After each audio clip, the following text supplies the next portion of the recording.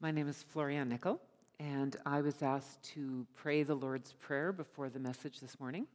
So I'm going to get you to bow with me, and I will pray, and you can just listen as I'm praying.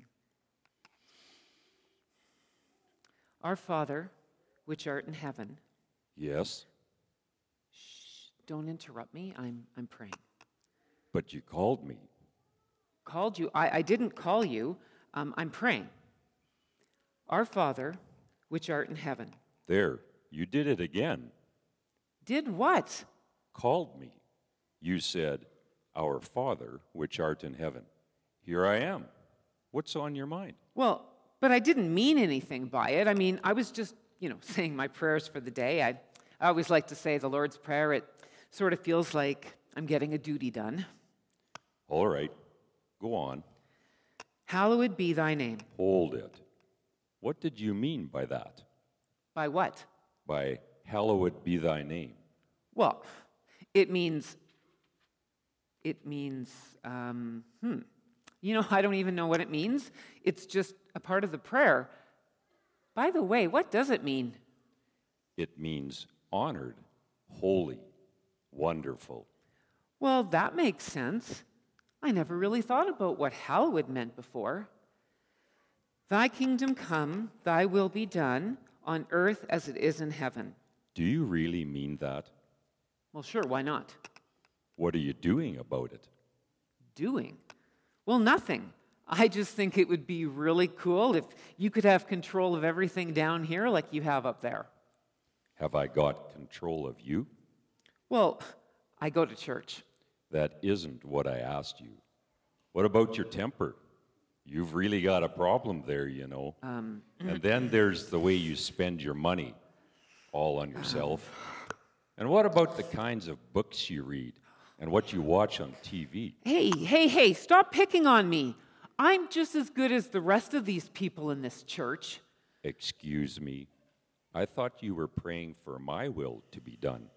If that is to happen, it will have to start with the ones who are praying for it. Like you, for example.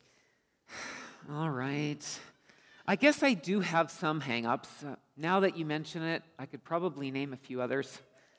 So could I.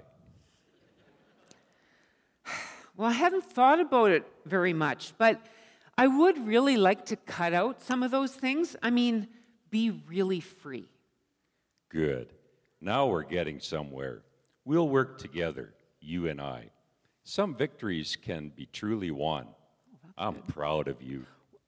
Lord, I need to finish this up. This is taking a lot longer than it normally does. Okay, give us this daily bread. You could stop eating out so much. That would help with your finances, Hey, wait a minute. What is this, criticize me day? Here I am doing my religious duty, and all of a sudden you break in and remind me of all these things and all my hang-ups. Praying is dangerous. I could end up changed or something. That's what I'm trying to get across to you. Keep praying. I'm interested in the next part of your prayer. Well, go on. No, I'm scared. Scared? Of what? Well, I know what you're going to say. Try me and see.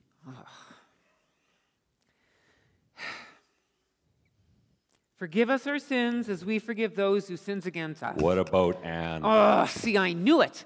I knew you were going to bring her up. Lord, she's told lies. She spread rumors about my family. She never paid back the money that she owes me. I've sworn to get even with her. But your prayer. What about your prayer? I didn't mean it. Well, at least you're honest. But it's not much fun carrying that load of bitterness inside of you, is it? Well, I'll feel a lot better when I get revenge. Boy, have I got some things planned for that neighbor. She'll wish she never moved into the neighborhood. You won't feel any better. You'll feel worse. Revenge isn't sweet. Think of how unhappy you already are. That's true. But I can change all that. You can? How? Forgive Anne. Then you'll forgive you. Then the hate and sin will be Anne's problem and not yours. You will have settled your heart. You're right. You always are. And more than I want revenge, I do want to be right with you. But, okay. Lord, I forgive her. Help her to find the right road in life. Lord, she's bound to be awfully miserable now that I think about it.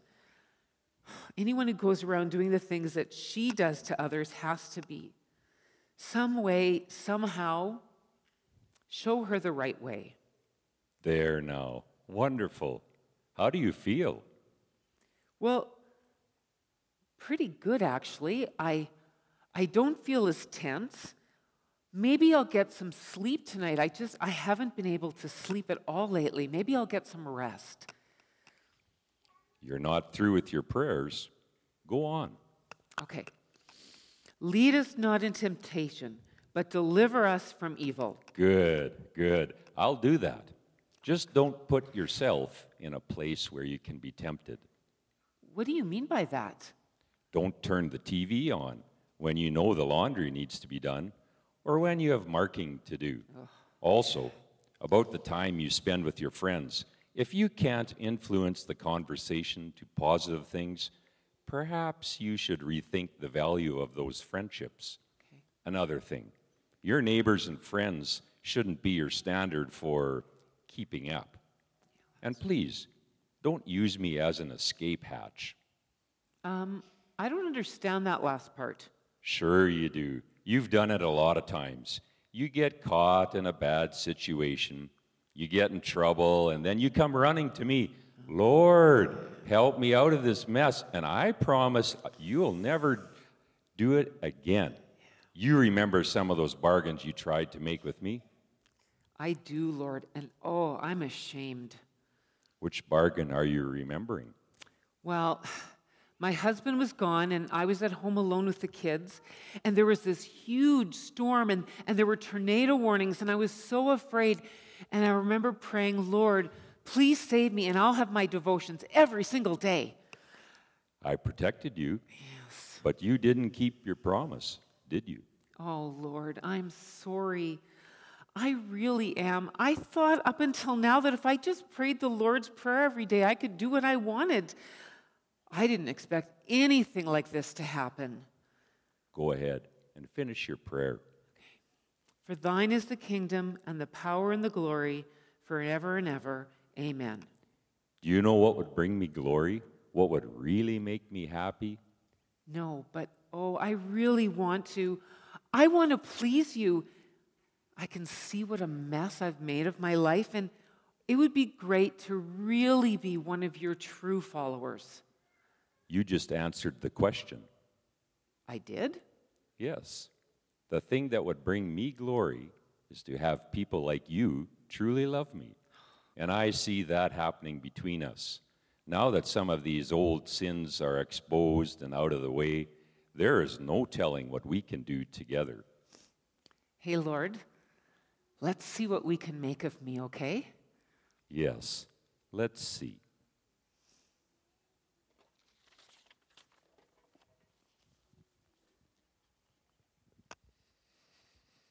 Well, let's thank Florianne and Randy.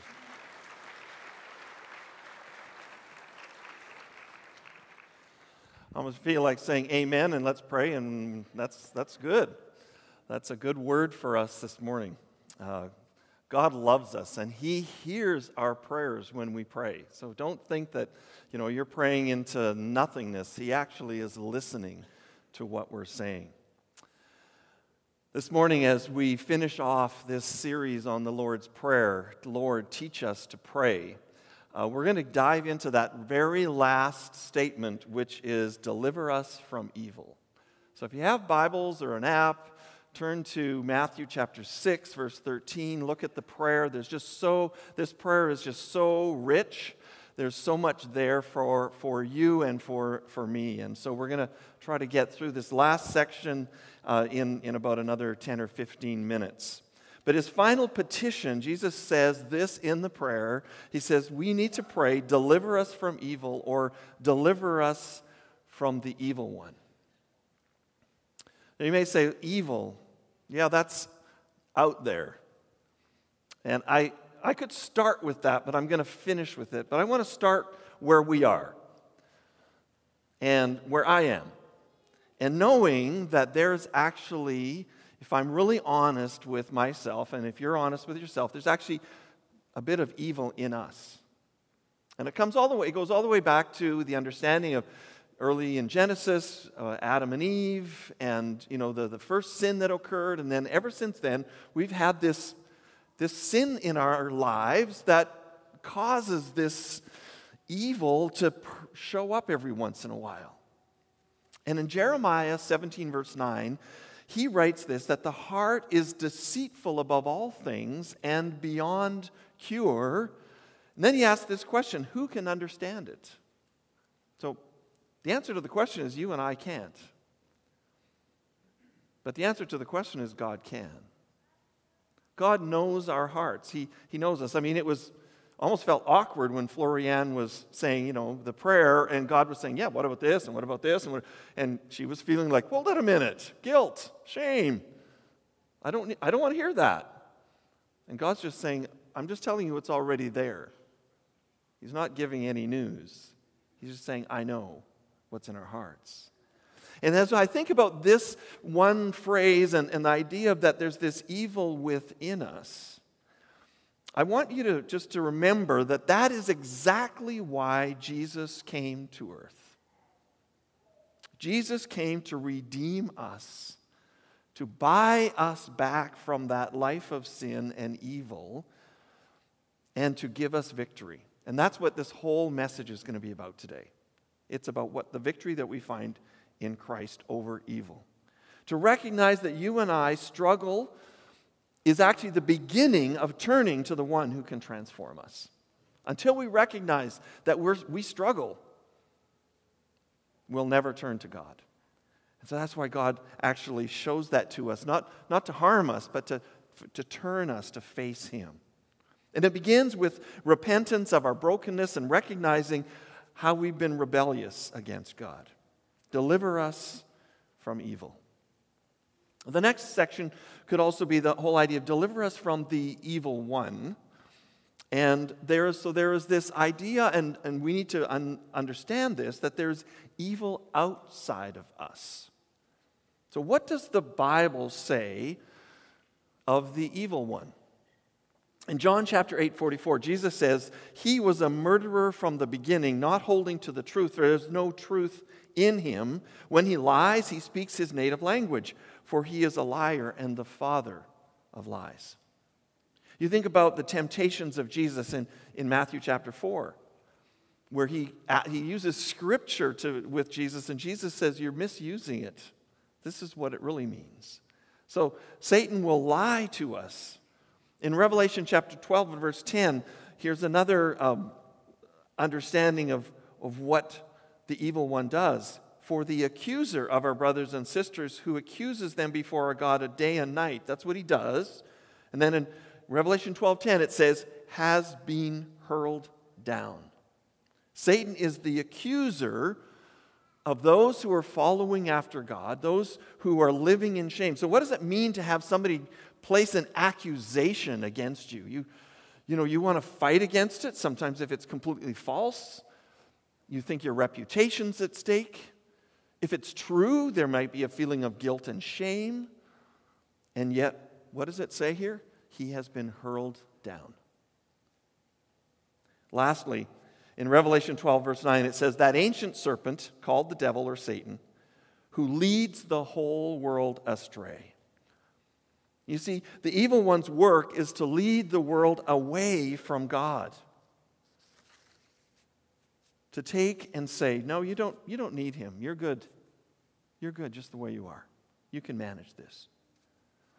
In her book, Sarah Maynard, in her book, The Prayer of All Prayers, says there's three things that Satan does. And I want to just give them to you very quickly. First of all, he makes us question God.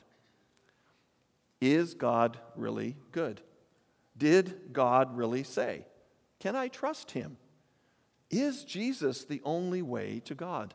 And so he raises all these questions for us. He makes us question who is God. That's where it started back in the garden. Secondly, he makes us question God's work in us. The idea is, am I really a follower of Jesus? I remember being with a person in the hospital. It was an older lady, sitting with her, and she was in tears, and she was like, I don't know how I can say this to you. And so she began to share a story out of her life.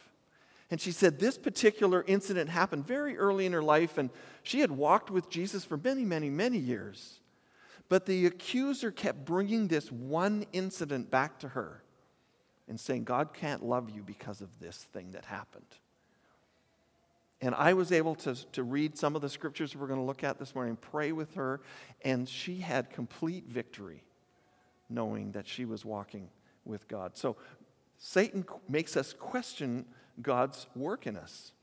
I would suggest to you one of the things that I have learned to do in my life is to put down what I call anchor points. So when God does something, I go, I am going to remember this. So one of those was, we had a baptism today, but for me, one of those was my baptism at the age of 12. And you think, well, what does a 12-year-old know? It's like, that was, for me, that was a moving point in my life. And so I go back to that. And so when Satan says, Reg, are you really a Christian? Are you really a Christ follower? You lost your temper. Your behavior there doesn't look like you're a Christ follower. I go back to those anchor points and go, God, you were there right at that moment, and you said, this is my child whom I love. And I hold on to those anchor points. So I could show you those all through my life where God has done something, and I just say, God, I'm going to put an anchor point down right here so that if the accuser comes to me, I'm going to go back to that anchor point and say, this is where you met with me, and I know you're real, and I know I'm your child. So I encourage you to think about how you could put down anchor points. The third thing that Satan does is he makes us question each other's motives or hearts.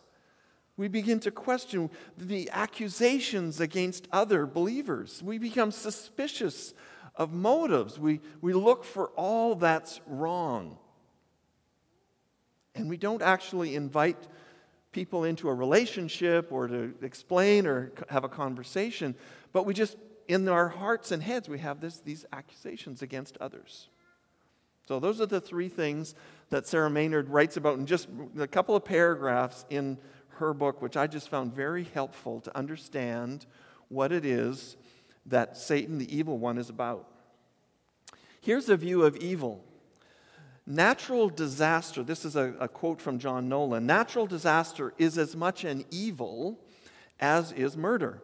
When the focus is on the perpetrator, the wickedness of the perpetrator will be implied. When the focus is on the recipient of the harm, as is here in this prayer, it will be on the harm done, and wickedness of the deed will not specifically be in view. So when we talk about deliver us from evil, we're not just talking about people doing things. It includes that, but it just includes the brokenness in our society, the brokenness in creation. When we have things like tornadoes, when we have things that are happening in our world that we don't understand, it's part of the evil that's there. So what is the purpose of Satan and what is the purpose of Jesus? There are two different purposes. And in John 10:10, we find out what they are. It says, the thief, the evil one, comes only to steal and kill and destroy. I have come that they may have life and have it to the full. We need to understand, what is the purpose of Satan? He's not here to help us. He's here to harm us. And so we need to remember that, but we also need to remember that just beside it is Jesus has come to give us life. And not just any life, a full life. You could use the word complete. So it doesn't mean it's perfect. It doesn't mean there's no issues. It just means that in the midst of that, Jesus is there and he provides a way forward. Let's see the power of Jesus in some of the scriptures here. In Luke chapter 4, Jesus at the beginning of his ministry says, this is why I come. This is my purpose. That the Spirit, he said this in Luke 4:18 and 19, the Spirit of the Lord is on me because he has anointed me to proclaim good news to the poor. He has sent me to proclaim freedom for the prisoners and recovery of sight for the blind, to set the oppressed free, to proclaim the year of the Lord's favor. Jesus is still on about that. Followers of Jesus are there to proclaim good news to the poor, to proclaim freedom for prisoners, recovery of sight for the blind, to set the oppressed free. We proclaim the year of the Lord's favor. That is our calling. I want to encourage us today that this is the power of Jesus to transform lives. So when we feel like we're stuck, he says, no, I want to give you freedom. I want to move you forward. In John 14, verse 30, Jesus is talking to his disciples, and he says this, I will no longer talk much with you, for the ruler of this world is coming, and he has no claim on me. So if you ever wonder, is this a battle that's pitched? No, it's a battle that's won. Jesus has won the battle. He says, the evil one has no claim on me. The power of Christ is here to overcome evil. And he is the one who comes. The evil one wants to draw us away from God, and Jesus is the one who shows us who God is. The deliver us from evil, our petition to God, and now Jesus' prayer, is to protect us from the evil one. These are linked. This is Jesus' desire for us in this battle. Our petition to God. We're asking God, deliver us from the evil one. Jesus is praying for us as well. He's saying, my prayer is for you. And the prayer is found in John 17, verse 15. My prayer is not that you take them out of the world, but that you protect them from the evil one. Protecting us from the evil one. That is Jesus' prayer for us. So as Jesus right now is sitting at the right hand of the Father, and it says that what's he doing there? He's actually interceding. He's praying for us. He's praying for you. And what's he praying? He's praying, protect them from the evil one. Protect them from the evil one. Where's the source of our confidence? In James chapter 4, verses 6 and 7, he writes this, but God gives more grace. Therefore it says, God opposes the proud, but gives grace to the humble. And then he gives some very specific things. Submit yourselves, therefore, to God. Resist the devil. And guess what happens? He will flee from you. So there's some action here. We submit to God. That's an action. I sit and I say, God, I need you. I cannot do this without you. I know that you've given me freedom. I pray those prayers and claim the truth of God. And then when Satan comes and says, but what about this? You say, no, I am not listening to that because I am free in Jesus Christ. And guess what? He has to flee from us. Because we're not free because of what we've done. We're free because of what Jesus has already done for us. We put God first in everything. We lean on Jesus. In 2 Timothy, I didn't put this up on the screen, but you can write it down, look at it later. But 2 Timothy 4:18, Paul writes near the end of his life these words. He says, the Lord will rescue me from every evil attack and will bring me safely to his heavenly kingdom.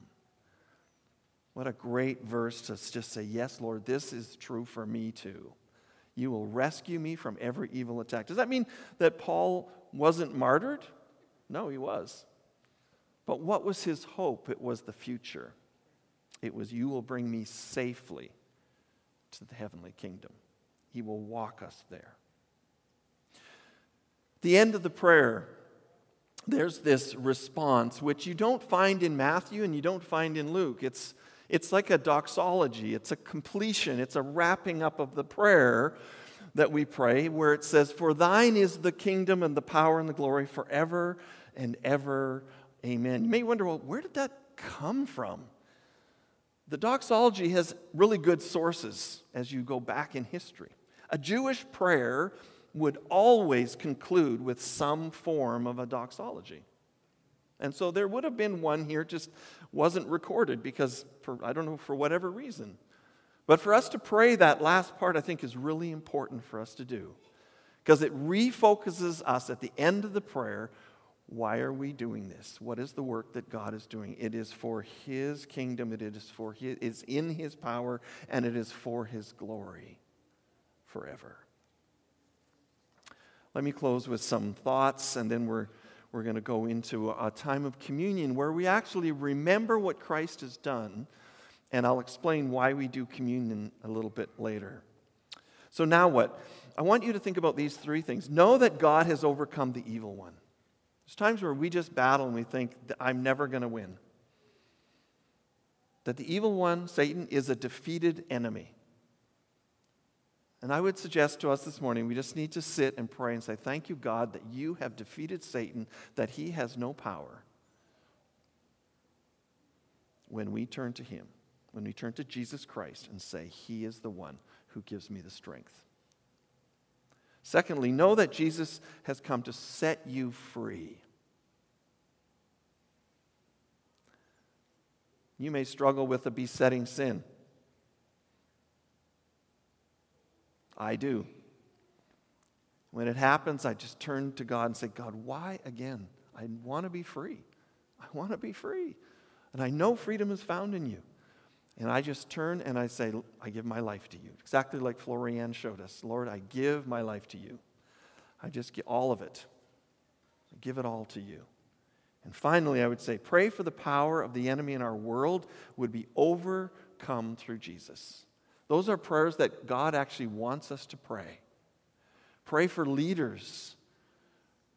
Pray for disasters. When I I read the news faithfully every day, not because I'm a news hound, but because I want to know what's going on in the world. And when I see things like an earthquake in Afghanistan and know people are suffering, I want to pray into that. I want to do things if I can.